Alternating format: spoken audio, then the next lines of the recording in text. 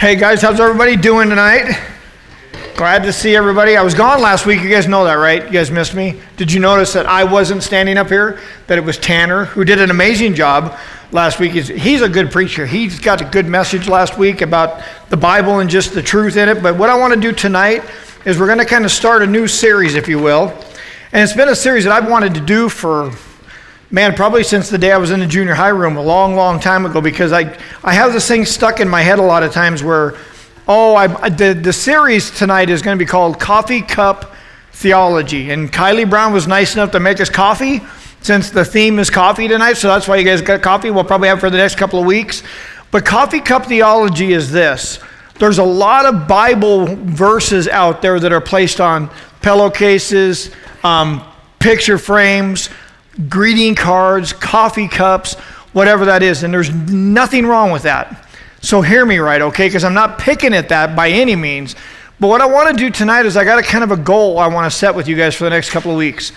I want you to be able to look at Scripture like on a coffee cup that we'll talk about tonight, one of the scriptures that we're going to pick tonight.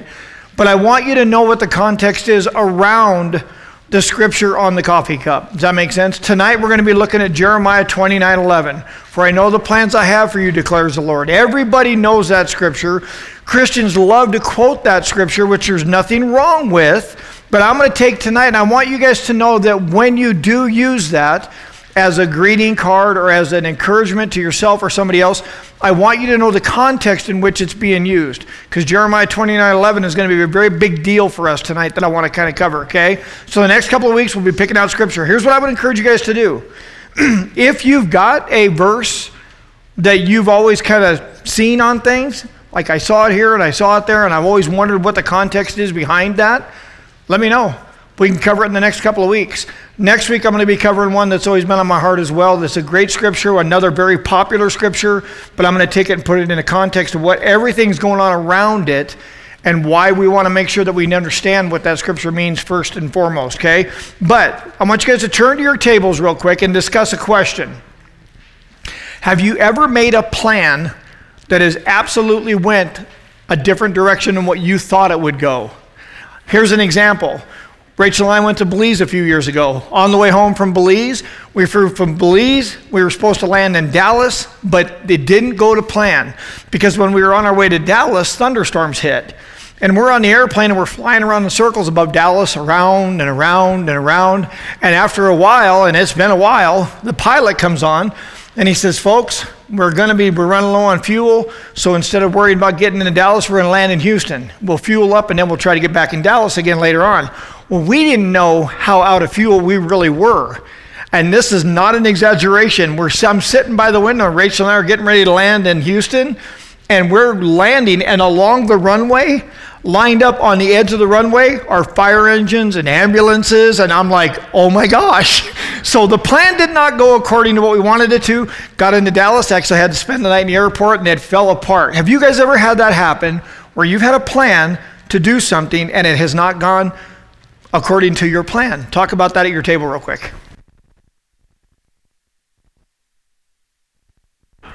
Okay, if I can have everybody's attention back to the front of the room, let's get into this. What I want to do tonight is I'm going to give you guys a little bit of review on what we've been talking about the last couple of weeks in youth group, what we've been doing. But first, I don't know if you guys realize this or not, but we have a new mother in the room tonight. We have a new mom in the room, and I want to bring this up because Priscilla and Garrett had a little baby. Congratulations. And his name is Joshua, which I thought was really cool because that's what we've been talking about for the last couple of weeks in youth group. So remember what we've been talking about with Joshua. The Israelites crossed over the promised land. Going to the promised land, supposed to be a light in the promised land, conquering the enemy, taking land. They fell apart. They had good times. They had bad times. The only time they had a bad time, though, was when what? When they didn't obey God. Remember the last time with the Gibeonites where they did not consult God, they did not talk to God, they did not consider God and what they were doing in their decisions.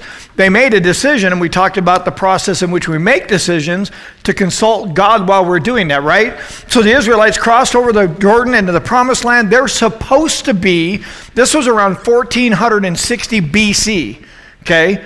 1400 BC, they crossed the Jordan, okay?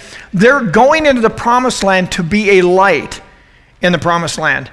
not to conform to pagan ways, but actually have pagans be transformed because of the way they are as a light into the community. So in other words, it would look like this. God sends you into the high schools to be a light as a Christian.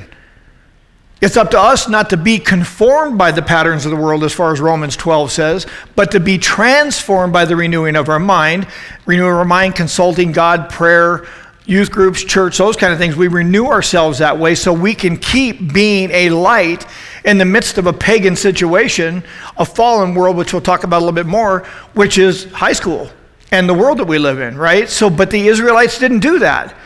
As a community, and that's the big thing I want you guys to get tonight, this scripture that we're going to be looking at was written to a community, the Israelites. In the Old Testament, you do not see the prophets start to call out individuals until the book of Ezekiel. Ezekiel was the one that would call out individually a believer, but till then, Jeremiah, tonight that we're talking about, called out the community of Israel is what we're talking about, not an individual, okay? But they were supposed to be the light, but they didn't do that. They fell into pagan worship. They had false idols, and God finally, watch this now, around 500, about 600 BC, so 1400 they crossed over into the promised land, BC. Around 600 BC is the first trip where Nebuchadnezzar goes into Jerusalem and takes captives back with him to Babylon. That's the first time, okay? That's when Daniel, Shadrach, Meshach, and Abednego, those guys all got snatched up at that time and taken back. That's about 604 BC. And God is all this time, think about this, almost 1,000 years, God has been doing this, warning the Israelites, knock it off. You're supposed to be a light. You're not supposed to conform to the patterns of the world. You're supposed to transform them by being a light in a very dark situation in the promised land. But the Israelites would not listen. Everybody look at me. I want that to land on everybody in this room tonight. God, for almost 1,000 years, warned Israel, Judah, southern kingdom, here's what's going to happen if you don't turn your ways.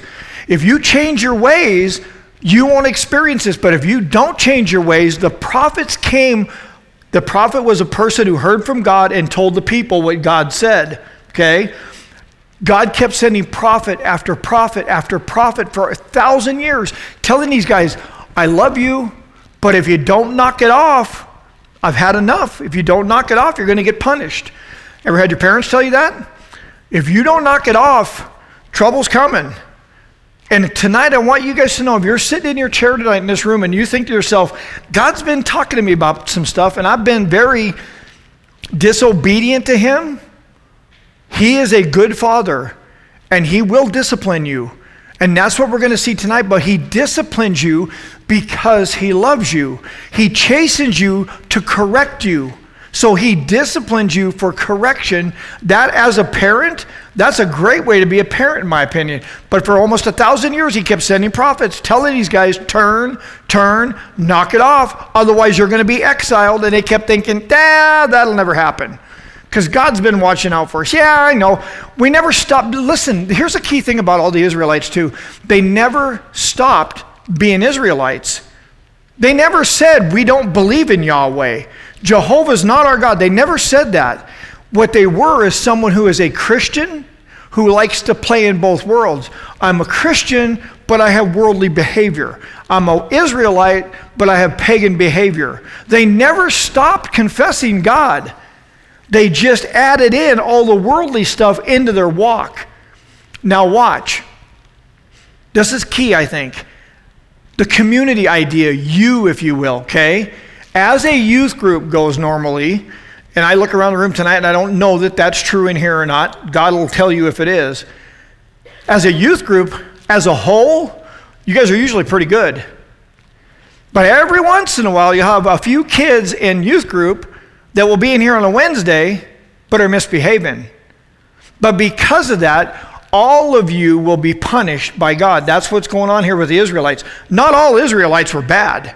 Not all the Israelites that were taken captive were rotten Israelites. There was a remnant there that were following God, but because the group was being disobedient, the group was being punished. guys picking up what I'm laying down? You following me so far? So as a group, the Israelites were going to be punished. And this is where we're picking up. In the book of Jeremiah, God's had enough. And God is telling him all throughout the book of Jeremiah, the context is, listen, I saved you out of Egypt. You crossed the Red Sea. You crossed the Jordan into the Promised Land, conquered Jericho, all these different things for thousands of years. And you keep being disobedient in this way. You have false idols. You have worldly things that you're hanging on to, trusting those worldly things the way you should be trusting me. And God says, I've had it. He's been warning them that there's going to be a king, Babylon's going to come, they're going to be exiled, and they didn't believe him, but it happened. The final one was around 587, 586 BC. Almost 1,000 years. Nebuchadnezzar comes to Jerusalem, and he kidnaps, takes captive Jerusalem. Not all of them, there's still some in Jerusalem, but a large portion got taken to Babylon captive as slaves. You follow me so far? That's the context in which Jeremiah's book is being written. And Jeremiah also within this, there's a couple of other things that are going on, and I'll read the scripture in just a second. There's a lot of false prophets in this story as well. It's called, chapter 29 is a letter to the exiles. Jeremiah's in Jerusalem. There's exiled Israelites in Babylon, 1,000 miles away. They've been taken captive. Jeremiah, on God's behalf, takes and writes a letter to the Israelites that are taken captive in Babylon. That's the story. That's the context of Jeremiah 29. And within that story, there's a lot of people there's a few other prophets that are named that are living in Babylon with the exiled Israelites. And they're telling them, it's only going to be a couple years. 2 years tops, we'll be out of here. So don't get comfortable, don't rest, just be ready, and the false prophets are not hearing from God. But they're telling the Israelites, they're tickling the Israelites' ears. What would you rather hear? I'm going to be here for 70 years or a couple years? You'd want to hear a couple years and you're back home, right? God's going to punish you for a couple years, but he's going to bring you back after about 2. Jeremiah writes a letter to the Israelites who are in captivity in Babylon. That's not true. That is not what God says. Here's what God says. And you look at Jeremiah 29:11, and I want to read the verse real quick. And a lot of you know this verse already. It says, this is God talking to the people who were exiled in Babylon, who have been taken slave 1,000 miles away from their home. And God's finally had it, and he's punishing them by letting Nebuchadnezzar take them captive. And God writes in Jeremiah 29:11, which we all know, he says, for I know the plans I have for you, declares the Lord. Plans to prosper you and not to harm you. Plans to give you a hope and a future. That would be very encouraging, wouldn't it? I would like that if I was taken captive, that I know God's still in control. But what I want to do tonight is I'm going to read before and after. I like to use this thing called the 20-20 rule when I read the Bible. 20 verses before and 20 verses after. Puts the verse into context. We won't read 20 tonight, but we're going to read a good portion of them. If you guys will get your bulletin out and follow along. Jeremiah 29, I'm going to read verses 4 through 14 tonight, okay? But before I do that, this letter, again, is written by Jeremiah, who is in Jerusalem. He's writing a letter to the captives, Israelites in Babylon. And he says, verse 4 says this is what the Lord Almighty, the God of Israel, says to those who I have carried into exile from Jerusalem to Babylon. Look at me. God did this to his own people that he loves because of their disobedience. I really want you guys to hear this tonight. If you're going to be disobedient to God, you will suffer the consequences. God promises it's going to happen. So it's up to you. Like I said last time we talked, the best weapon the Israelites had was to obey God. Obedience is the best weapon we have as Christians, is just listen to God. So this is what the Lord Almighty, the God of Israel, says to those I carried into exile from Jerusalem to Babylon. Remember what the false idols are telling them. A couple years you'll be out. Here's what God says. Build houses and settle down. Plant gardens and eat what they produce. Marry and have sons and daughters. Find wives for your sons and give them daughters in marriage, so that they too may have sons and daughters. Increase in number, therefore, or increase in number there. Where's there? Babylon. Do not decrease. So watch. What's God telling these guys? In a nutshell, get comfortable. You're going to be there a while. When I was a kid, my dad used to send us to our room all the time when we'd get in trouble. Go to your room.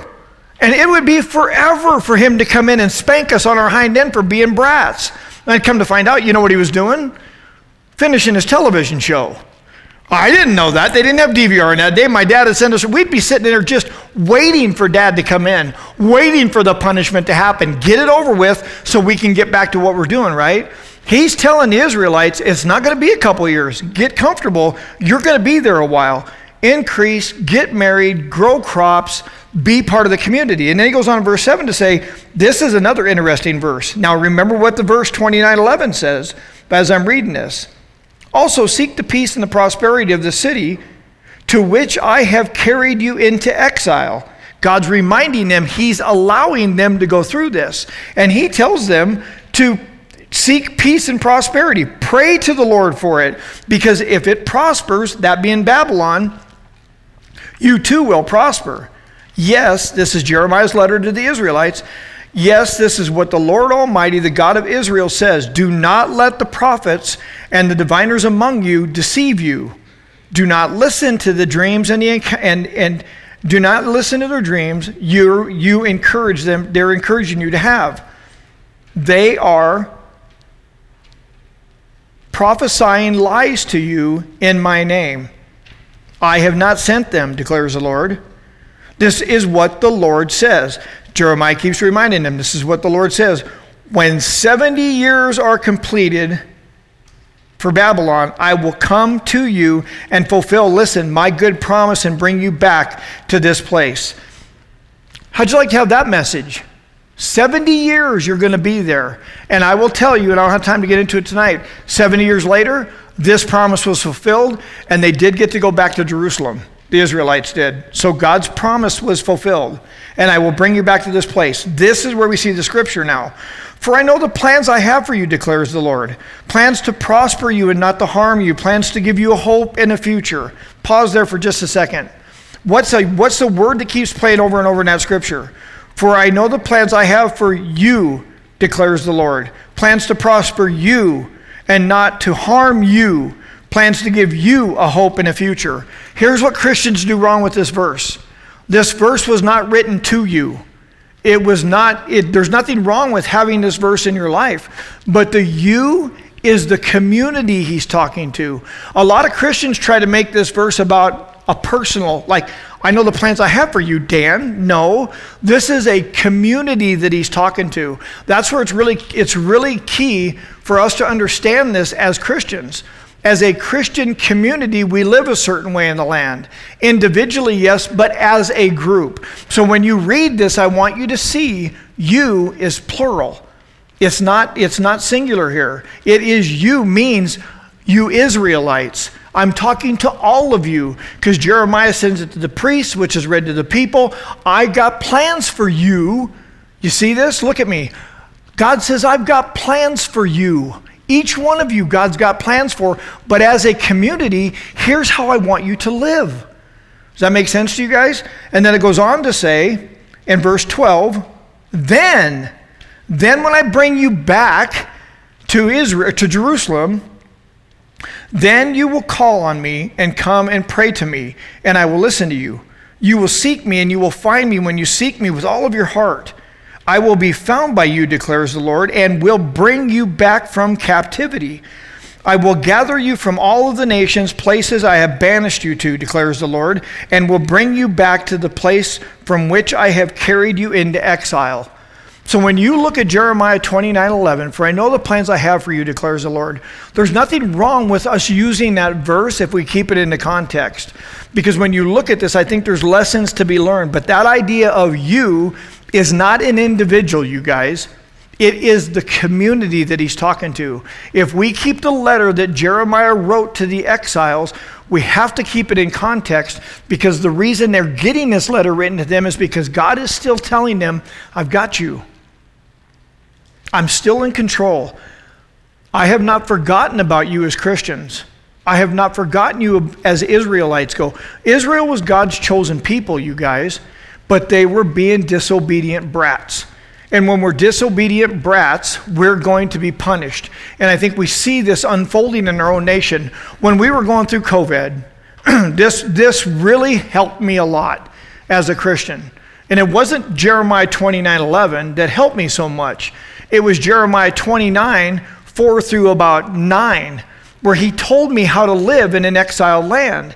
Because here's what I want to do. I'm going to shift now to us. So in the context of what we're talking about with Jeremiah 29, I hope you guys have got your idea of what is going on within this story. I know this is kind of dragging it out. I'm going to transition to us today now, how we use this scripture.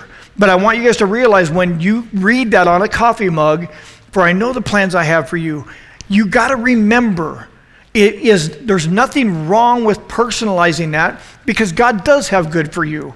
But you got to also remember, and this is where the encouragement comes from, you have to also remember where the Israelites were at when God wrote this to them. So when I feel like I'm outcast and I'm exiled and things aren't going right, and I don't know what to do, but I think, well, God has good plans for me. There's nothing wrong with that. And when I put it back into the context, it's even more encouraging to me because of who God wrote it to and what they were going through. When I'm going through the hardest times in my life, I want to know God's still there. I want to know God is still good and he's got good plans for me. And if I walk with him, it'll work out better for me. It's never going to be perfect. We live in a fallen world, which I'll talk about in just a second. But I want you guys to realize when I read Jeremiah 29:11, I look at who he's writing it to, where they're at, why they are there where they're at. And I ask myself, am I here because I've been a disobedient brat to God? Or is this just something God's allowing me to go through? And when I go through it, the best part about God, in my opinion, and this is me, I'm grateful God doesn't fix everything I go through. I am. What kind of faith would I have if he did? I wouldn't need faith, would I? I'm grateful that God promises to go through everything with me. No matter what it is, he's there with me. And when I remember Jeremiah 29:11, that's what I remember. Is I remember that it is written to Christians. It's written to God's chosen people. It's written to Israelites, but Christians as a group can take this on. When we went through COVID, like I talked about, I really struggled with, I didn't like losing the liberties we like. I didn't like being forced to wear masks and isolate and not have youth group and not have church. I hated that. I didn't like having somebody else tell me that you're living this way from now on. That's where the Israelites were with Nebuchadnezzar, who was an absolutely evil king. And they had to be think of Daniel, Shadrach, Meshach, and Abednego. It had to be horrible for them to live in this land. But how encouraging it is that as a Christian, when we go through hard times in a fallen world, to know God's here. To know God's got my back, to know God's still in control, and that he loves me, and I can look at myself, and if I've been disobedient, no, I'm just going through stuff, but I know God's there with me. To me, that means more than anything, you guys. And when I look at Jeremiah 29:11, that's what I get out of it. You, a part of a movement, the Christian group, to look at this from a group, and then I can narrow it down to an individual conversation between God and I at that point. I want to give you guys some lessons from the letter real quick, okay? The lessons from the letter that was written to the exiled Israelites who were exiled in Babylon, I think, meets us today in a very unique way. Here's why. Philippians 3:20 says this, "But we are citizens of heaven, where the Lord Jesus Christ lives, and we are eagerly awaiting him to return as our Savior." Let me paraphrase. You're exiles. You're no different than the Israelites in a way, because because of sin, because of disobedience, we live in a fallen world. Look at me. This is not your home. So when you get a sense that I don't belong here as a Christian, you don't. This is not our home. We're no different than the Israelites in Babylon thinking, how in the world? Remember, not all of them did something bad. But as a group, God had them taken captive. And as a group, we watch Christians in America be stupid. I wonder about people's Christianity sometimes. I really do. But as Christians go, because knotheads are out there, we get a bad rap, yes? Make sense? We're exiled in a fallen world. This is not our home. We do not belong here. But in the meantime, what do? How do we live? How can we be a light in a fallen world and not conform, but yet be transformed? I think a couple of things I'm going to go through quickly, and I'll turn you over to your groups. The first thing is be obedient and do what God tells you to do. Man, you guys, I know I beat this drum constantly, but I want to do this with you guys. Obey God. When you call me, you talk to me, you ask for advice from your leaders or from me, the one thing, we're more than happy to give you guys advice. We'll walk alongside you guys with whatever you're going through, but here's what I want you to do. I want you to listen to God, because we're not always there, but God is. And if you listen to him, it'll go a lot better. So the first thing in this fallen world, when we are exiled and we don't know what to do, listen to God, because he's got good for you. He's got good for you. How do we know that? Are all of us going to heaven as Christians? Yeah. That's good news. Pray for those who persecute you. In verse 7, when he says to pray for the city, I'm like, dude, we're talking about Nebuchadnezzar. I'm not a big fan of our president today. And notice I said our president because he's my president too, because I'm an American.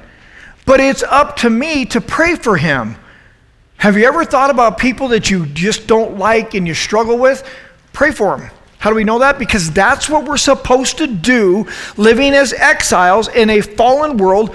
Pray for those that persecute you. Jesus says it plain out. Pray when you're persecuted, pray for them. And remember, when you pray for people, sometimes your circumstance and situation doesn't change, but God changes your heart and helps you live with what you're going through.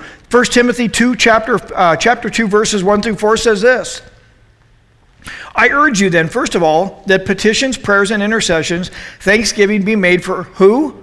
All people. Who? For the kings and all those in authority, that we may live. Who's he talking to? Christians who this is not their home in a fallen world, that we may live peaceful and quiet lives in all godliness and holiness. This is good and pleasing to our Lord and Savior Jesus Christ, who wants all people to be saved and come to the knowledge of truth. Why should I live this way? Because people will come to know Christ if I do. Be ready to give a reason for the hope that lies within you when someone asks. If we live as a light in a fallen world, people are going to come to know Christ because of it.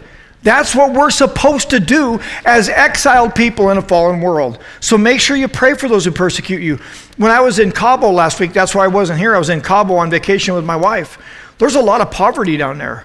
And I thought, okay, if I'm in Cabo and I'm in a little bitty, just a tin hut, if you will, and I read this, for I know that God says, I know the plans I have for you, declares the Lord. Really? I'm going to be looking around thinking, really? This is your plan? His plan is to love me, be there with me, keep my relationship with him, that I make it to heaven. That's God's plan for me. Trust God's, beware of false teachers. There's a lot of false teaching in the world. I don't have time to get into that tonight. Do what Paul told Timothy. Pay attention to the doctrine in which you learn at church and youth group. You remember what you learn here, because somewhere down the road, somebody's going to try to steal it from you. Somebody's going to tell you that what you've heard from me in this room and your leaders is not true. And that is a lie from the pit of hell. We work hard in this room to make sure we're sharing truth with you guys. That I promise you. Are we perfect? No. But do we work hard at getting it right? Yes. Beware of false teachers. Trust God's good timing. 70 years later, King Cyrus allowed the Israelites, by God's prompting, to go back to Jerusalem. Came true. Fulfilled prophecy in the Bible. But here's what I want to ask you guys. Do you really believe that Jesus Christ is your Savior? Do you really believe God's timing is perfect? Because if you do, Galatians 4 says this, but when the time came, God sent his Son, born of a woman. Jesus Christ was sent at the perfect time for you. God's timing is always perfect. It's not going to be on my time. It will be on his time. 70 years later, they will return. When we pass away and we're stand before God, if we follow Christ, we're going to go to heaven. The promises God gives us to be filled. Hope in the Lord. That's this thing with Jeremiah 29:11. And the last one is, and go to your small groups, seek God with all your heart. Do you do that? Think about your day. Because God says if you seek me with all your heart, you will find him when you seek him with all your heart. My encouragement to you is to obey, live in the land, to do what you're supposed to do what you're supposed to do at high school, obey God's prompting in your life, remember to hope in the Lord, be careful of what you're learning, hope in the Lord, seek him with all your heart. Talk about these things at your group, because I really believe, if we believe what Philippians 3:20 says, that this is not our home. That had to be the same conversation the Israelites were having. It's not our home. What do? God just told us what to do. It's up to you to obey. Turn to your groups and we'll visit here in just a little bit and close up. Here's what I want you guys to kind of wrap up this whole thought with: living as exiles in a foreign land. This is not our home. How are we supposed to behave? Jesus, just before, this is in John chapter 17. So this is some of the last words that he says to his disciples. He's praying for them, actually, is what he's doing. So he's praying for them and in a sense praying for us. And here's what he prayed to God the Father for on behalf of his disciples.